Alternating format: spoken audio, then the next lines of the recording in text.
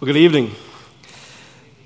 For those of you who have had the opportunity to sit through some of our Wednesday evening equipping hours with the children, you have a tendency to know, you know that I'm somewhat long-winded, so I think Blake was fairly strategic in placing me here, knowing that the Lord's Supper was right behind me, and so to move more towards brevity, we'll see how well I do with that. In preparation for tonight's devotional teaching, I was kind of struggling with the introduction, and Blake graciously provided me with that introduction this morning when he wrapped up his sermon talking about those throwaway scriptures, those scriptures that oftentimes we just run right through.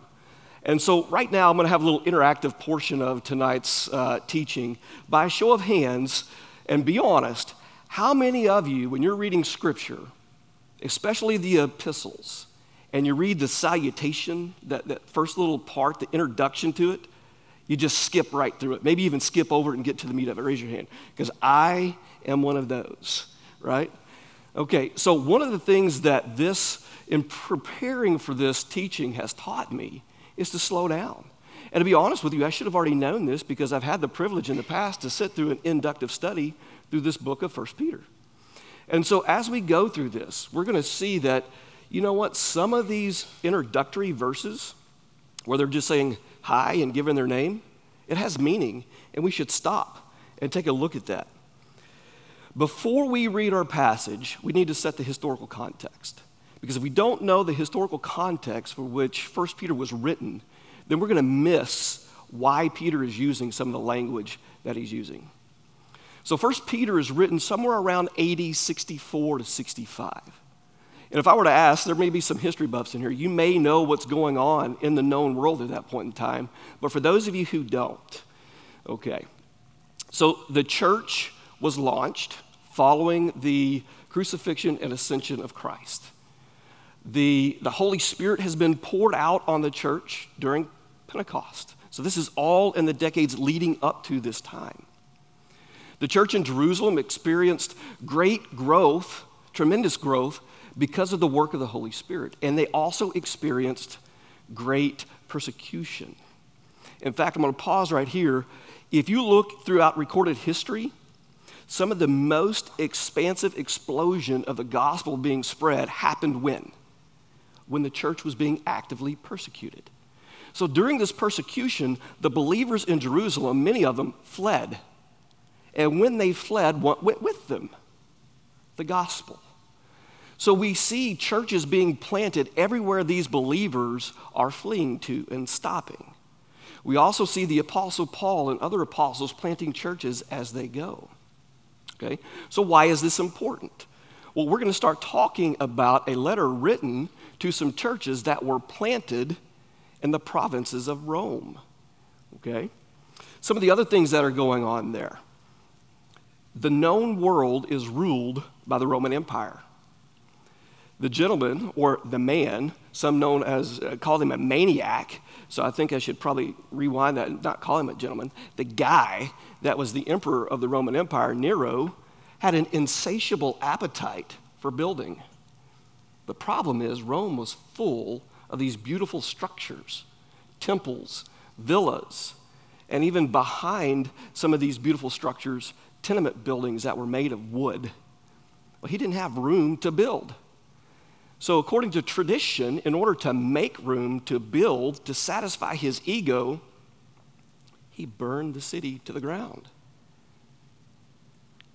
He realized that the citizens of Rome didn't take too kindly to that. Their culture, their life, their religion, their safety, up in flames. And they started growing in hostility towards him.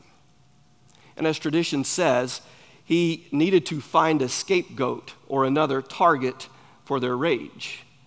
And so he blamed the Christians for the burning of Rome in about AD 64, okay? Long about the time this letter is written. So let's take a look with that lens firmly in place at what this passage looks like, okay? So turn with me to 1 Peter chapter 1. If you've got your Bible with you, if you don't, you can use one of the chairback Bibles. You'll find 1 Peter on page 588. If you don't own a Bible, you're welcome to take that with you when we finish as our gift to you. Let's take a look at what the apostle has to tell us. 1 Peter chapter 1. Peter, an apostle of Jesus Christ, to those who are elect exiles of the dispersion in Pontus, Galatia, Cappadocia, Asia, and Bithynia, according to the foreknowledge of God the Father in the sanctification of the Spirit, for obedience to Jesus Christ and for sprinkling with his blood, may grace and peace be multiplied to you. This is God's word. Now, guys, I understand that this is the first in a series of lessons, so I get it that I'm kind of introducing this study. I'm setting the table here. But as I alluded to a while ago, if we're not careful, this passage of Scripture can fall into that little category of let's just get through this and get to the meat of 1 Peter 1. But what I want to do is pause right here and take a look at what Peter's telling us. And in preparation and studying this, 3 things started to fall out, 3 points that we're going to touch on tonight. And we're going to tackle these in the form of 3 questions. So the 3 points are the author, the audience, and the announcement. The author, the audience, and the announcement. So the author, who wrote it? Who wrote this letter? The audience, who is the intended audience? Who is to receive this message? And then the last one, the announcement. What is the message being sent, or better stated, what is the purpose of this particular letter? So let's take a look at point number 1, the author. Who is writing this letter? And before we get going too far answering this question, let's all just agree to understand that we know that the Bible is written by men under the inspiration of the Holy Spirit. So God moved on the hearts of men to write what he had them write. I get that. So I'm not questioning that truth. This is not a heretical question, okay? I'm stipulating right now, we understand that the Holy Spirit moved on Peter's heart. But it did move on a man's heart. So let's take a look at that man. He introduces himself. Take a look at what he says. Peter, an apostle of Jesus Christ. Now, guys, I'm going to be honest with you. We could stop and do a multi-week lesson series just on those 6 words. We're not going to do that right here because we don't have time. In fact, you're going to find that as we go through tonight, we're going to be pointing at things and we're going to stop and gaze at other things. But we're going to stop and gaze at this. Peter begins this lesson with his new name. This is not his given name. This is not the name he spent most of his life, early life with. The name he was given at birth was Simon. Jesus changes his name in his initial meeting. We see a story of that in John chapter 1, where Jesus looked at him and said, "You are Simon, the son of John. You shall be called Cephas," which means Peter. We've come to know that the name Peter or Petros means stone or rock. The thing that's interesting about this name change, if we read through the Gospels, is that it's somewhat fluid. We see him referred to as Peter, we see him called Simon Peter, and we see him called Simon. Well, why? What's going on with the differences there? Why the back and forth? John MacArthur has an idea. He's got 2 of them, really. He says, the first, he'll be called Simon in Scripture when there's nothing more than earthly identification. Okay? So this is Simon's boat, or this is Simon's house, or this is Simon's wife's mother. We see that going on there. So in Scripture, we see Peter referred to Simon when there's just an earthly identification. The second one's a little more insightful. It's a bit more in line with what Paul talks about in Romans chapter 7, which is the war of the 2 natures. And it's indicative of his personality and character, the same that we all have. MacArthur says about it like this, says it this way. He's also called Simon when he's sinful. He says, when he acts like his old self, he gets called by his old name. It's not a bad idea because it points out directly to him what's going on in the Lord's mind. When the Lord wanted to focus on his sinfulness, he called him by his old name. Wow, I never stopped to think about it that way. But if you read the Gospels, That way, when you see Peter being called Simon, wait a minute, he's in the flesh. When he's referred to as Peter, he's in the Spirit. So a new lens for you to read the Gospels through. We see a very powerful illustration of this in Luke chapter 22 when Jesus foretells of Peter's denial of Christ. In verse 31, he says, Simon, Simon, and he uses it twice. So we know that that's an emphatic statement, okay? He's really calling attention to this. Hey, pay attention to this. This is serious. Simon, Simon, behold, Satan demanded to have you, that he might sift you like wheat. Now, I don't know about you, but if I was just told that Satan asked to sift me like wheat, I think my response is going to be say, you said no, right? You didn't give him permission to do this, right? But listen to what Jesus says in verse 32. But I have prayed for you, that your faith may not fail, and when you have turned again, strengthen your brothers. Well, guys, I think when we read through 1 Peter, we're going to see Peter living out that command of Christ. We're going to see Peter living out this prayer of Christ that you may strengthen your brothers. And guys, that right there just points to the announcement, points to the purpose of the letter, and we're going to get to that here in just a few minutes. You see, in this introduction, in this salutation, he uses the name Peter. Well, this letter is written after his restoration. This letter is written after Jesus has restored his relationship on that beach next to the Sea of Galilee on that faithful day. He's given him his marching orders. If you were to turn to John chapter 21, you would see this account. Do you love me? Do you love me? Do you love me? Feed my lambs, tend my sheep, feed my sheep, and then later, follow me. And that's exactly what he's doing as he's writing this letter. We also see Peter identify himself as an apostle. We know that Jesus chose, and remember that word, chose 12 men to fill this role or apostle or ambassador here on earth during his earthly ministry.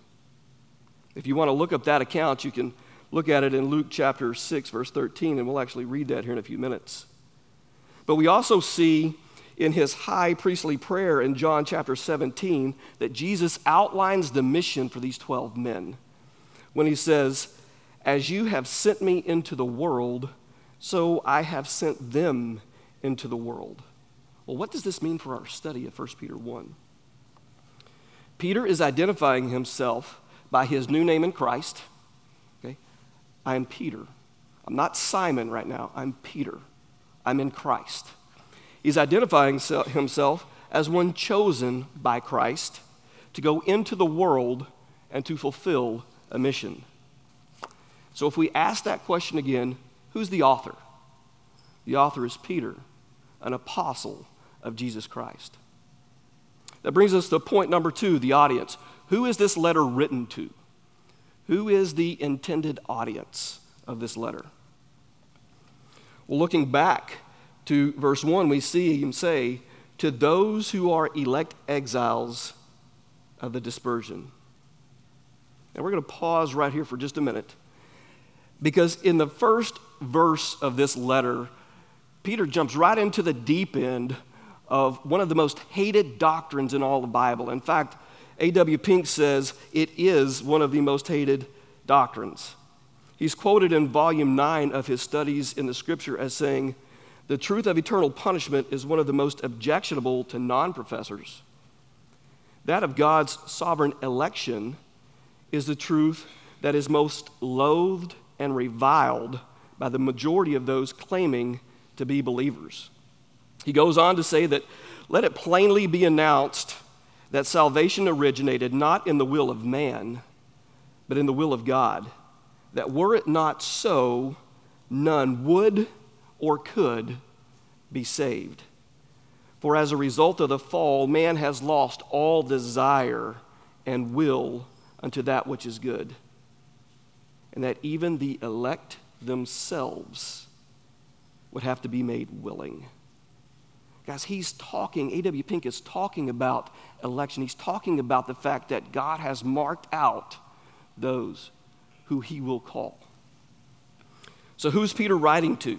Those who have been chosen, the elect, the called out ones. This is not a new idea in Scripture. This is not the first time that we've seen this.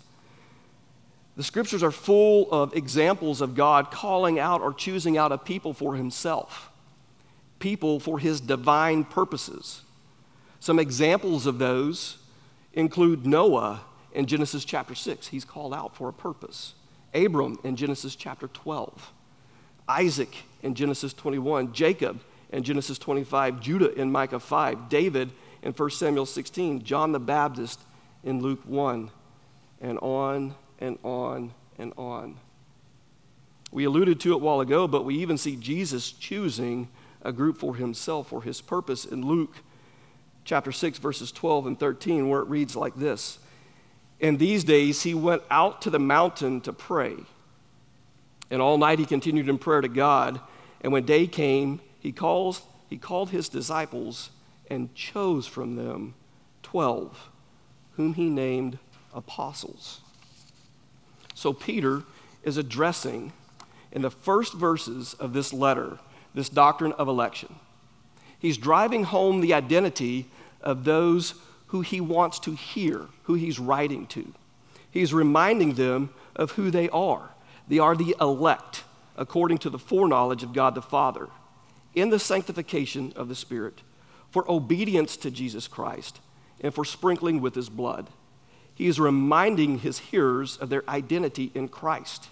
They are the elect, the called out ones, believers chosen by God.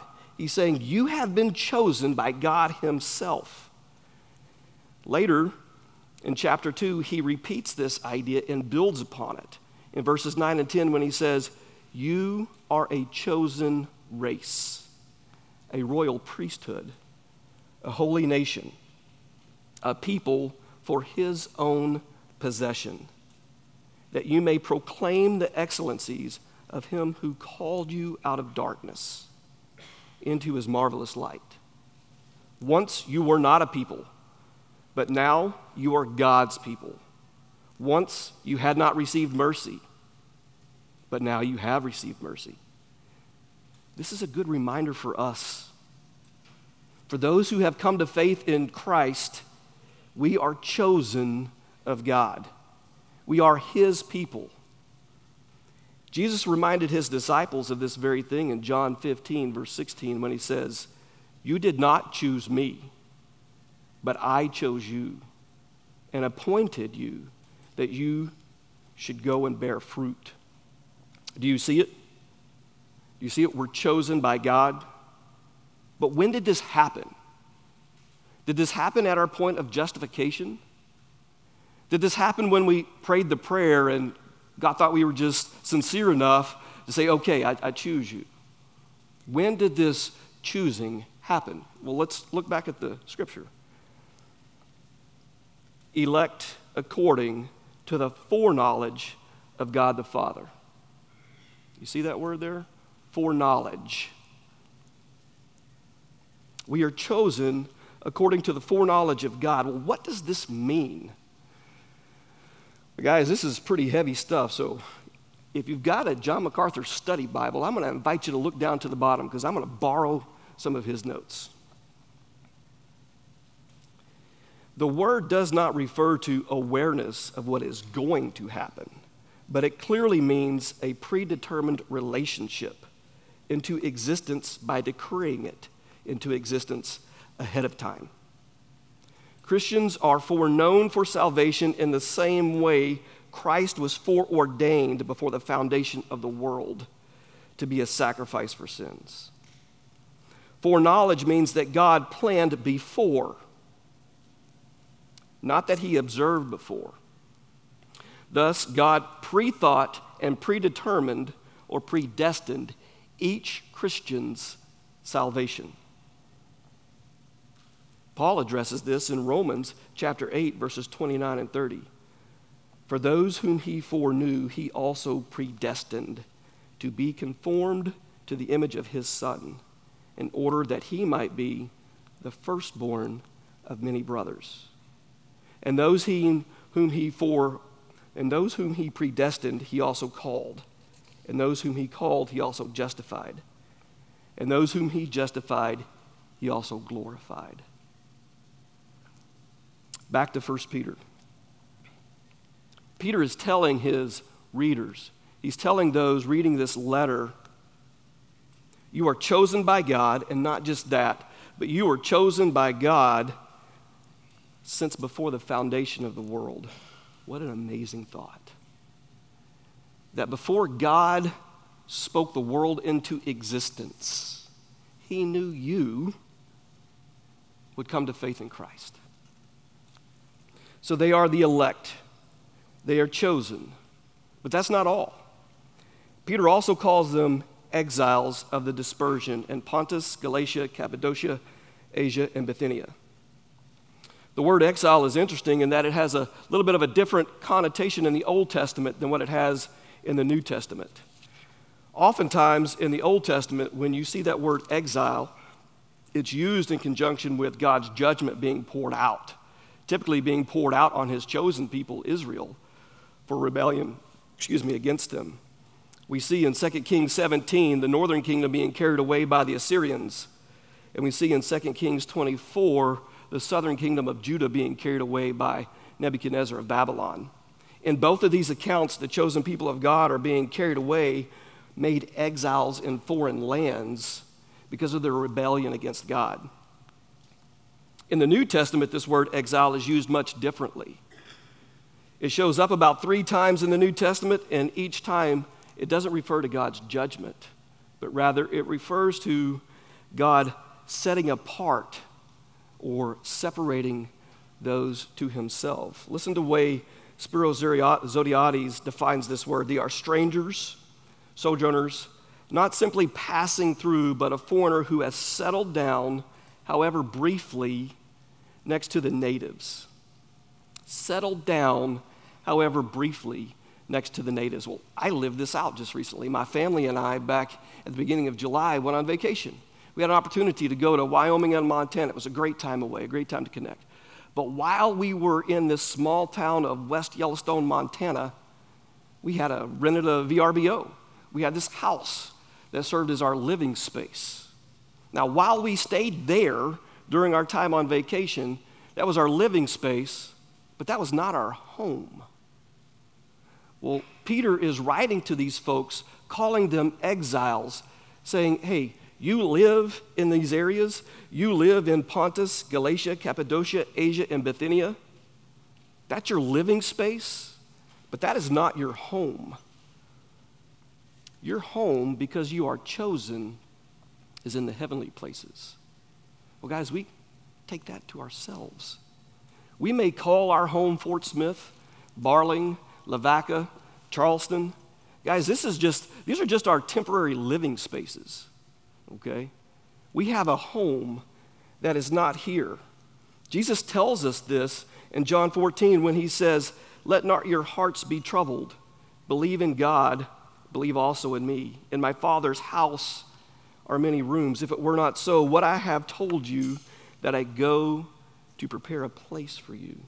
And if I go to prepare a place for you, I will come again and take you to myself, that where I am, there you may be also. Guys, we have a home prepared for us in heaven if we're in Christ.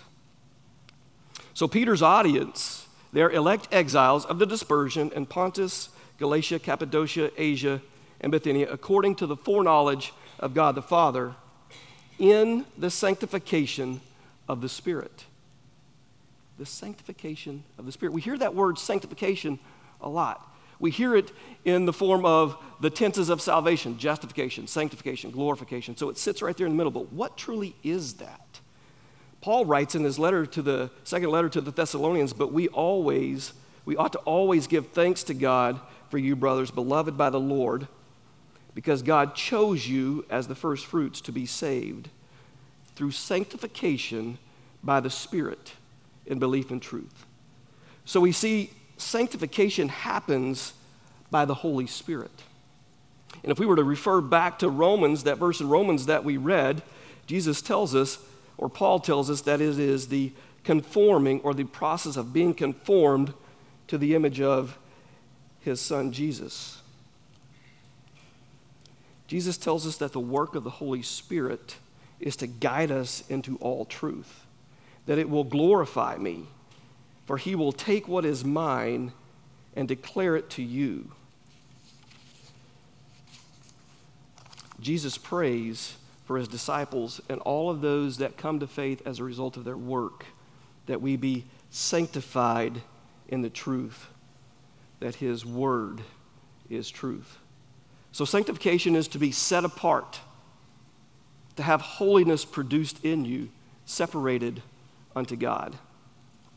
So it's Peter's audience, elect exiles, according to the foreknowledge of God the Father, in the sanctification of the Holy Spirit, for obedience to Jesus Christ.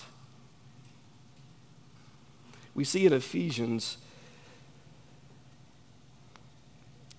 that we are the workmanship of Christ, workmanship of Jesus, created in Christ Jesus for good works, which God prepared beforehand that we should walk in them. We also see in Matthew that we are to let our light shine before others so that they may see our good works and do what? Give us glory? Pat us on the back? Say, that a boy? No. So why are we to let our good works show? Why are we to let our light shine? So that others will see them and give glory to God in heaven. So we have been sanctified by the Spirit for obedience to Christ, to walk in the good works that he's prepared for us ahead of time, for the sprinkling with his blood. Guys, this is a picture going back to Exodus chapter 24. So Moses spoke the words, the commands of God to the people. Then he wrote them down. Then he spoke them again. And guess what the people of Israel did? They said, we'll do that. We'll obey that. Then Moses and the priest, they went through and slaughtered all of these animals as sacrifices, gathering up the blood. They burnt half the blood on the altar, and what did they do with the other half? They sprinkled it on the people, sealing the covenant in blood. This is a picture of that agreement. In the new covenant, faith in the shedding of the blood of Christ on the cross not only activates God's promise to give the believer perfect atonement for sin, but it also brings the believer into a covenant by one's promise of obedience to his word. So not only are we brought into a relationship with Christ by the forgiveness of our sins, but we're also brought into a relationship with Christ to be in obedience to his word. Remember what Jesus said in John 14:15, if you love me, you will keep my commandments. So Jesus is tying obedience to love. He says, you can't love me if you're not obeying or keeping my commandments. We can't separate obedience to Christ and love with Christ, for Christ. So who is Peter's audience? The elect exiles according to the foreknowledge of God the Father, in the sanctification of the Holy Spirit, for obedience to Jesus Christ and for sprinkling with his blood. That brings us to the third point, the announcement. And it's going to be much shorter than the first two, I promise. Because quite honestly, the announcement is setting the table for the rest of the lessons, the rest of the series in 1 Peter chapter 1. But he ends verse 2 by saying, may grace and peace be multiplied to you. Now this is where the historical context that we talked about earlier connects to the identity of Peter's audience.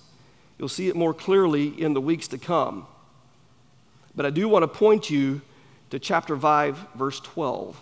So if you've got your Bible, flip over there, chapter 5, verse 12. This is where Peter says, this is the purpose of this letter. So I've written this letter to you. You've read all of it. Now this is why I'm writing this to you.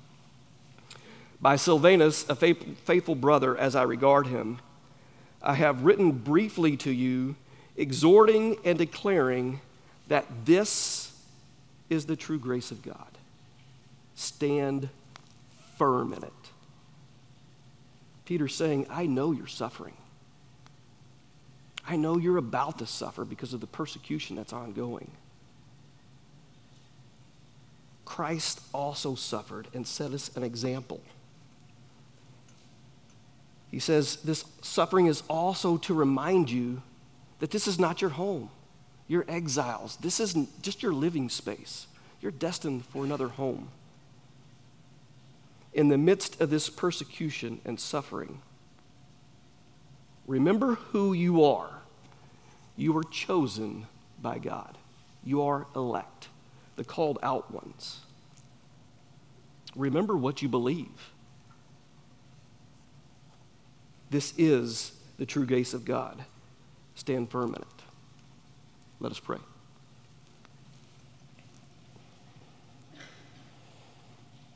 Heavenly Father, thank you for this word that we've seen tonight. For these words that often fall through the cracks as throwaway scriptures, but if we pause and take a look at them in context for which they were written, their original intent, we see the power that lives there. Peter's writing to those who are elect. That's us, the chosen ones, the called out ones. Lord, in our world today, it is a dark world and growing darker every day. Help us be reminded of our identity in Christ. We are the elect. Help us to stand firm in it. If we ask these things in Jesus' name, amen.